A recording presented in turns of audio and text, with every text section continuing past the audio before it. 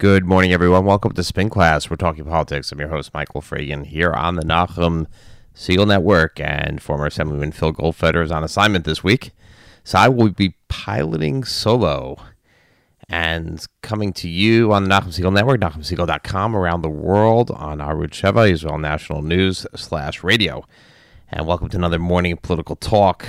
And wow, what a week we've had in so many aspects. And I don't even know where to start, but we'll just take it from the top. I mean, at this point, we are in uncharted political territory. And what I mean here is that there is so much palace intrigue going on in the White House. There's so much going on in Capitol Hill. There are some very momentous things going on that unprecedented, let's put it that way, going on in the headlines. As well as internationally, we have just seen an incredible amount of political news surrounding this young presidency. And hopefully we'll have some time to kind of discuss it, unpack it, and go through it. But, I want to do a new thing this week and probably just start off. We call the show Spin Class, and I want to give out kind of that Spin Award for best spin of the week. And, when I think of spin, when I think of what it means to go out there and kind of put the news in a certain way that I don't want to say, it's not a lie. Remember, we're talking about spin. You're just trying to shape the news. You're trying to shape the thoughts. But there was one out there that's a real doozy. And, kind of scratch your head and do you think yourself, did he really say that? Is it really possible that somebody went before the cameras and went into the public domain and said such a thing that's such a head scratcher, which is not entirely false, but it's just an incredible amount of spin? And for that, I have a winner this week of the Spin Award, as well as a runner-up. There were two that I saw. Actually, one I might be from last week, but I think it's quite incredible that it happened. And I think the spin runner-up, we'll go runner-up first, was that Governor Andrew Cuomo here of New York was asked when he came on New Day and CNN, his reaction to the firing of Preet Bharara. Now, remember, Preet Bharara, the U.S. attorney, and we discussed the fact that he was fired last week. And, I'm not necessarily buying into the whole Preet Bharara as saint, if you will. Now he's safely ensconced in NYU Law School. But, he was fired. It did seem that he was going to keep his job, and it was kind of curious, and we'll get into this in a couple of moments, that he was fired kind of right before the announcement that no charges were going to be brought against Mayor Bill de Blasio of New York. But when asked about it, Andrew Cuomo said, and the governor of New York, whose own aides, his top aide, his closest aide, Joe Prococo, is going to trial at the hands of the U.S. attorney for corruption, as well as about 10 others, or maybe 7 to 10 others in the Cuomo administration. Cuomo had the guts, and I'll call this guts, to spin it and say, it's not really following it, right? I mean, this is Governor Cuomo who reads everything. There's a transition from one administration to the next, but beyond that, I haven't followed it. I'm not really following what's going on. You're going to ask me about the U.S. attorney being fired in New York, and I'm not really following it, so I'm not going to comment. Incredible. What do you think about it? It's just the ability to just kind of take that question, internalize it, and then throw it back and say, not a big deal. But it actually pales in comparison to the Spin Award of the week. And I think that just has to go, and it probably will for many weeks, possibly, if we go at this rate. It's going to go to Sean Spicer. Sean Spicer has just shown the ability to take just about any question, and no matter how much his back is against the wall, and no matter how much he's painted him into a corner, he's able to just deflect or outright come up with those alternative facts, as Kellyanne Conway has deemed them, and just come up with that ability to say, no, sorry, I don't know what you're talking about. And that, of course, was when news came out about Paul Manafort and ties to Russia and the fact that he had contracts with Russia and the fact that he was under surveillance, and he, as the, they talked about his ties being to Russia being coming up in the investigation that is going on between the White House or the Trump transition team or the Trump campaign, however you want it. We don't know exactly what the investigation is. We don't know the nature of it. But of course, he was asked about, meaning Sean Spicer was asked about Paul Manafort. And Paul Manafort, of course, having been the campaign chairman for a while, essentially the campaign manager after Corey Lewandowski was fired. And for a short time, he was campaign chairman and the de facto campaign manager between Corey Lewandowski and Kellyanne Conway. There was a shakeup there. Sean Spicer said, well, Paul Manafort only had a limited role for a limited time. Now, if that is not the most incredible piece of spin I have heard coming out of Washington or any official, forget about Washington, at any level, it's just extraordinary that we would have the White House spokesman, the White House press secretary, whose job there, of course, is to defend the president and to defend the White House. But at the same time, I have to say that this gentleman, and I have to admire his skills and his ability to stand before the cameras and do this. He does work for the American people. He is not just the president's spokesman. He's also somebody who speaks for the country, to the country, and is there to promulgate a message on behalf of the country. And at the same time, he's doing this. And, now we'll move on to some general stuff. I'll give Sean Spicer that award, and I'm sure there's going to be many more as we move along. And a lot of people have just, kind of said, wow, the audience of one. Sean Spicer has that audience of one. The only person who he's really have in mind when he gets out there in front of the cameras is the president, is whether President Trump is going to be pleased with what he says and pleased with his defense and pleased with how he takes these questions and fights back. And, as we know, President Trump is a counterpuncher, and he wants people to punch back on his behalf. And Sean Spicer has just done it, well, I think quite remarkably, although, we've had some issues with regard to, different half-truths or alternative facts that you get, such as that happened this week with regard to, once again, with the wiretapping and the unproven, unfounded, and, we don't want to call it a lie, but at this point, untrue, because it hasn't been proven to be true. So let's talk about the wiretapping for a second. The wiretapping allegation, and this is now like 3 weeks old, which is quite incredible, because it really overshadowed everything. When you think about it this week, really, the president should be having a good week. Okay, Neil Gorsuch, who I think is who has shown so far in the hearings that he is a stellar nominee for the Supreme Court. He is exactly what you would want in a Supreme Court justice if you are a conservative, you're a Republican.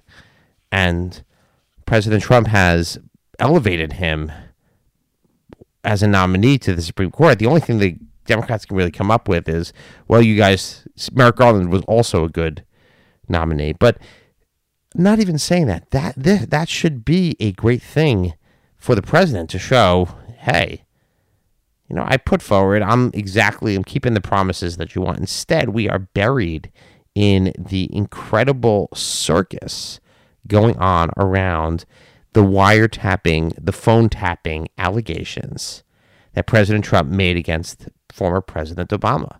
And everybody in the Republicans seem to just say, well, let's get off of that, but it keeps coming back to that. It really can't be explained because it's an inexplicable, just the whole motivation, everything about it is just inexplicable. It's just quite incredible that what you have is President Trump just accused President Obama, former president, of a crime. And now he is just trying to, they're trying to bury it in other, now the Republicans are trying to bury it in other news, but they can't bury it because it's such an outrageous allegation. And so now you're basically stuck with having this overshadow pretty much everything. So you have these incredible hearings this past Monday with the head of the NSA and the head of the FBI going before Congress, going before the Intelligence Committee in open forum, and the FBI director debunking, essentially saying that this is untrue. Well, we actually have a new set of facts now I say a new category going on in Washington, or maybe in the U.S. in general. We have a new category. We have the idea that something is true until it's proven to be false. Well, we could take it like that. Or it's false until proven to be true. Or it's just an allegation and you guys go and figure out whether you can prove that it's true or that it might be true. And we've basically crossed the line of the idea that there really is just no set of facts there that everybody can accept one another. And we have open warfare now between Democrats and Republicans on the Intelligence Committee, as we saw yesterday from Chairman Devin Nunes going to the White House with, well, we don't know because a lot of this information is probably classified, but information that the White House, that the Trump transition may have been surveilled. They may have actually been caught up in having foreign contacts that were caught up in foreign wiretaps. And at the same time, the ranking member, Adam Schiff, called a press conference and said, how can you investigate if you're running to tell the people that you're investigating exactly what's going on as a result of investigation? And he has a fair point. But at the same time, just keep in mind that even Chairman Nunes, both of California, I should mention, even Chairman Nunes basically said that there is no proof whatsoever that President Obama, the previous administration, tapped the phones of Trump Tower, as President Trump has alleged. There is no truth to that. The FBI said there's no truth to that. The NSA said there's no truth to that. The Justice Department, appointed by President Trump, says there's no truth to that. Yet, Sean Spicer and the White House, actually, and even President Trump, yesterday, in response to these reports from Devin Nunes, says that, and I like to say Devin Nunes, great name, just say it a couple times, it kind of grows in you. The President Trump basically says that, I feel vindicated. He's already feeling vindicated about when the guy basically said, well, no, sorry, it's still false. You're still wrong. So we're just at the point that we just don't even know. And then, of course, we have the doozy that Sean Spicer throws out there, courtesy of Andrew Napolitano, Fox News commentator, which Fox themselves debunked. You had the extraordinary thing of Fox News going on television and saying their own commentator, there's no basis in truth to his reporting when he said that the British were the ones that were surveilling. The British were the ones that were listening into Trump Tower. So it's just mind-boggling. I know we're going around in circles. We're thinking about this. It's just quite incredible when you want some sense of normalcy in this administration. You want some sense of that things are actually getting accomplished. But at the same time, they're being overshadowed by these rabbit holes. Now, of course, you could all say that it's by design, that there is just this idea here. Kind of this idea here of Trump says X, and X turns out not to be true. And then you wonder, where did he hear it? And then everybody tries to figure out, well, where did he hear it? What show was it? Was there something out there that he, and then everybody wants to say, and then you hear, okay, he heard it on Fox News. He heard it, they heard Judge Napolitano, and then they repeat it. And then, but for the White House to go ahead and give credence, and then for the president at a news conference with another world leader, Angela Merkel, to go ahead and say these allegations with regard to the British at the same time they were supposed to be apologizing. Well, I don't know. One thing we haven't heard in a while is, and maybe that means that there is some more reality coming out at the White House at that level, is we don't hear much about Mexico paying for the wall. They talked about the wall. They talked about the wall being built, but I didn't hear that Mexico is going to pay for it. So perhaps that's sinking in a little bit. Anyway, we got the outstanding spin of the week. We are now in the uncharted territory of now the first major test on Capitol Hill in Congress for this administration, which is the healthcare repeal and replace Obamacare. President Trump has been working fast and furiously at lobbying, and he is the deal maker in chief and is trying to coax reluctant Republican House members into voting for the healthcare repeal. I mean, the one interesting political point of this is that the bill being passed by the House, or looking to be passed by the House today or later on, is, as many have said, it's just dead in the Senate. It's not going to pass the Senate. They don't have enough Republican votes to pass it. They certainly don't have enough Republican votes. They don't have enough votes overall to get past the filibuster. So even if they can't even go that route, and they, if they go through reconciliation, I think it's unamendable. So therefore, they have a problem. And so why should quite a few Republicans in the House go ahead and take this risky vote, or what's a potentially risky vote for them, if that bill is not even going to survive? Why are they pushing that? And, the one thing we're learning here, and perhaps that, and the president has been effective of calling different members to the White House, to the Oval Office, and coaxing them and saying, we need your vote on this.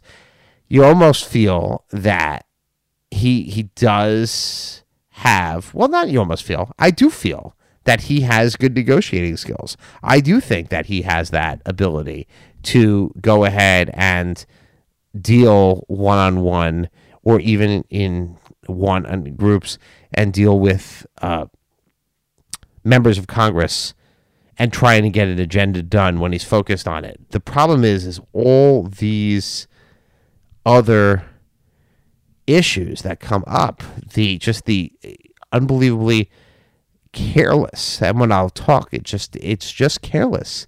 The carelessness of the administration overall with some of these claims, and it goes back quite some time, to the Jersey City 9/11 and the 3 million undocumented immigrants voting and the voter fraud in New Hampshire. It's just, we just go on and on. Or did Ted Cruz's father kill Kennedy? It's just, he tends to overshadow himself and get himself into trouble with this alternative reality that he creates and then pursues it over and over.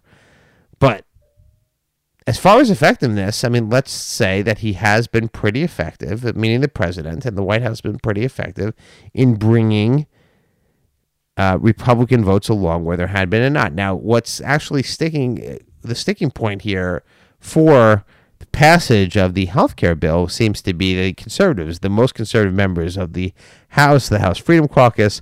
It's not the moderates that you would have thought, in general, as a group.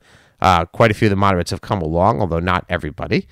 But they don't have a big margin for error, and they need the House Freedom Caucus. And the interesting thing here is that the Koch brothers announced that they will protect any Republicans who oppose the health care bill, because they're opposed to it and they feel it's Obamacare light and they don't want to go ahead and pass it.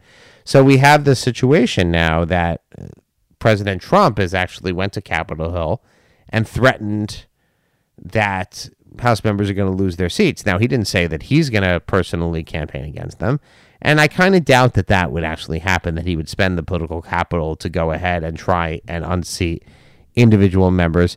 If you do recall, during the primary season, he actually did support the challenger, or at least tried to support the challenger to Paul Ryan. That was a little bit of an electoral disaster.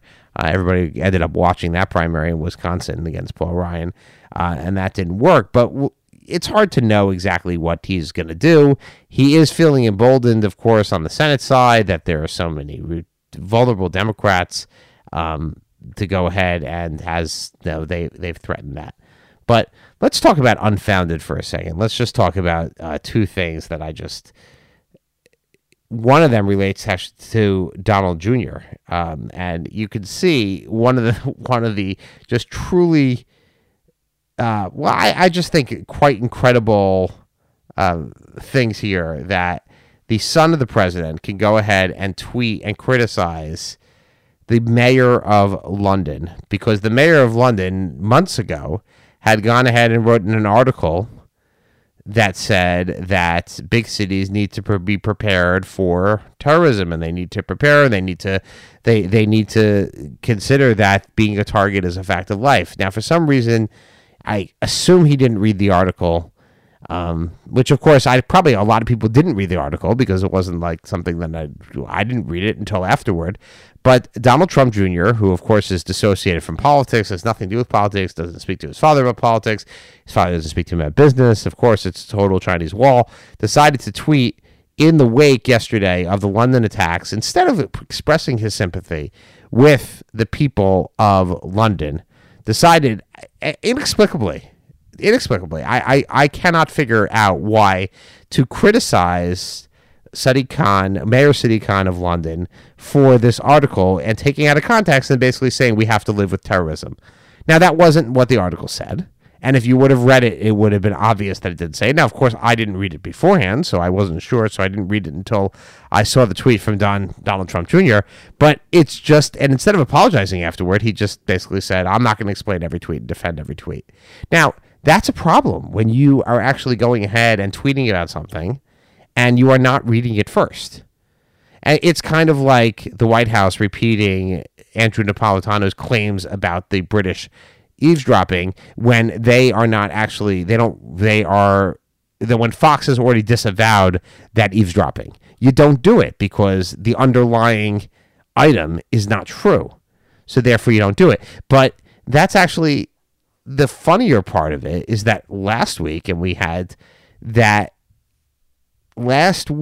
the Trump White House website linked to an article which was actually satire.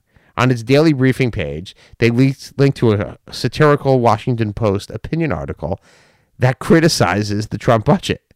And so on the 1600 Daily Update, they linked to a critical article of the president and basically said, well, I mean, and there were some great lines in there, I will say. And it was the title, "The Trump Budget Makes Perfect Sense and Will Fix America, and I Will Tell You Why." Now, that sounds great, but you got to read it. You got to read the content. You got to see what's inside. And one of them is, "Clean rivers and breathable air are making us soft and letting the Chinese and the Russians get the jump on us. We must go back to the America that was great when the air was full of coal and danger, and all the way you could tell if the air was breathable. And the way you could tell the air was breathable was by carrying a canary around you at all times, perched on your leathery coal dust covered finger." Now, you got to really love coal to think that's complimentary. And I don't think, and the proverbial canary in the coal mine is right there. So anybody who's reading that, you would hope that there's some lowly White House staffer who knew that this article was not positive for the president, yet the White House linked to it. So that, and truthfully, that is not even the most incredible item coming out of the White House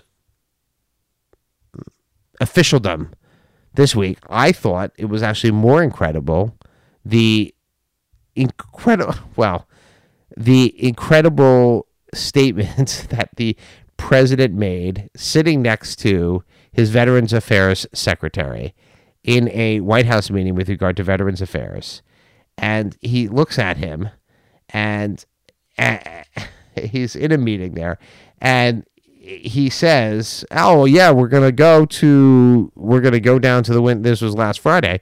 We're gonna go down to the Winter White House in Mar-a-Lago. We like to call it that, and we're going to have a great meeting. We're going to be with Ike Perlmutter, who's the CEO of Marvel Entertainment, is a former, who's not an American veteran, who's an Israeli veteran." And he says to David Shulkin, the VA secretary, and he looks at him and says, "You're coming to that meeting, right? We're going to have a big meeting with regard to the veterans." And David Shulkin is just looking at him and incredible and just saying, "Huh?"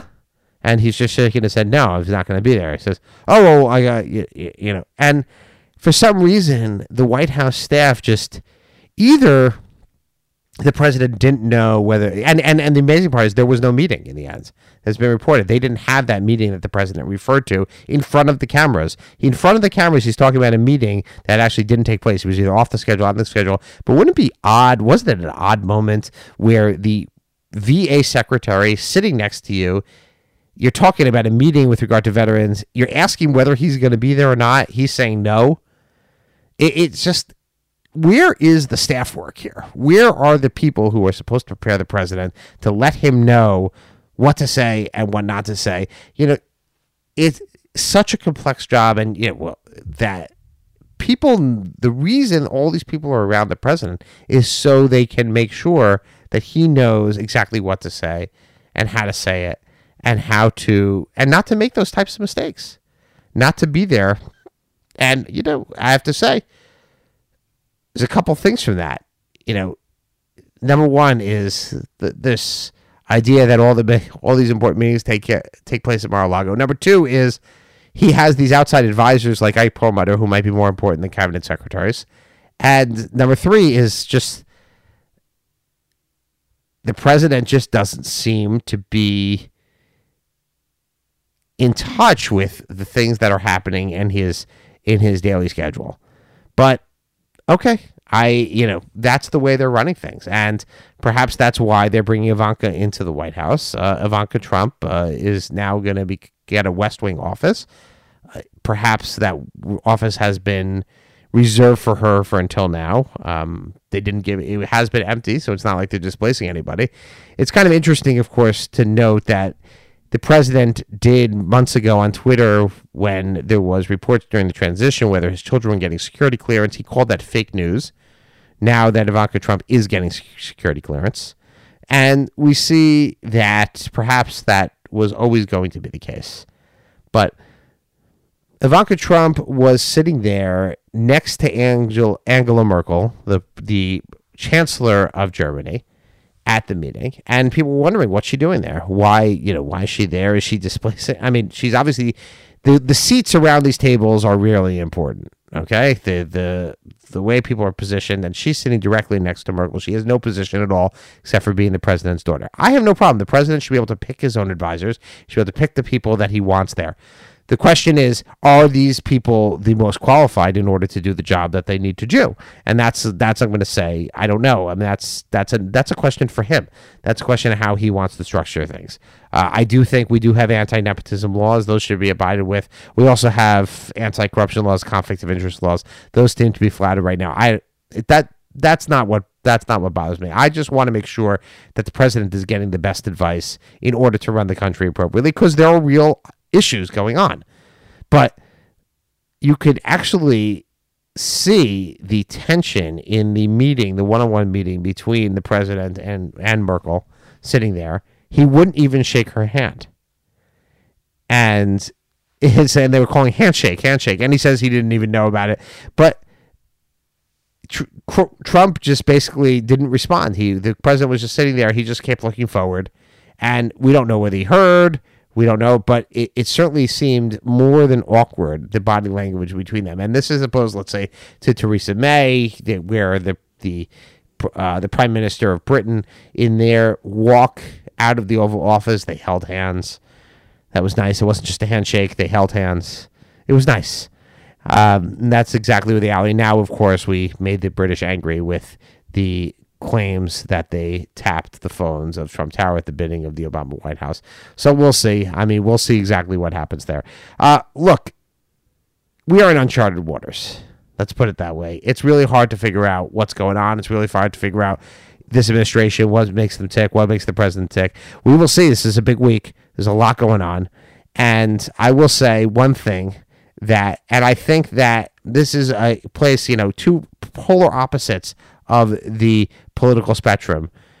President Trump and Mayor de Blasio, when asked essentially after the announcement was made that he was not going to be and people were not going to be indicted in his administration, reporters kept asking him about the report, and hopefully we'll get a little bit more into that in the future. But we were about the report, and he says voters don't care. And they basically decide what the voters don't care. And Trump said it as well. people don't care about this all stuff. Well, we'll see, folks, whether you care out there, whether we know what's going on in the political world. But I will tell you, this has been an interesting week, and politically an interesting week for all that's going on in the circus right now that's going on in Washington. And the truth is, there are some important things that are happening, very important things happening in Washington that we all need to focus on. So hopefully we're going to get to that next week. That's it for here on Spin Class here on the Knock 'em Single Network. Stay tuned for June the City Speaks with Allison Josephs.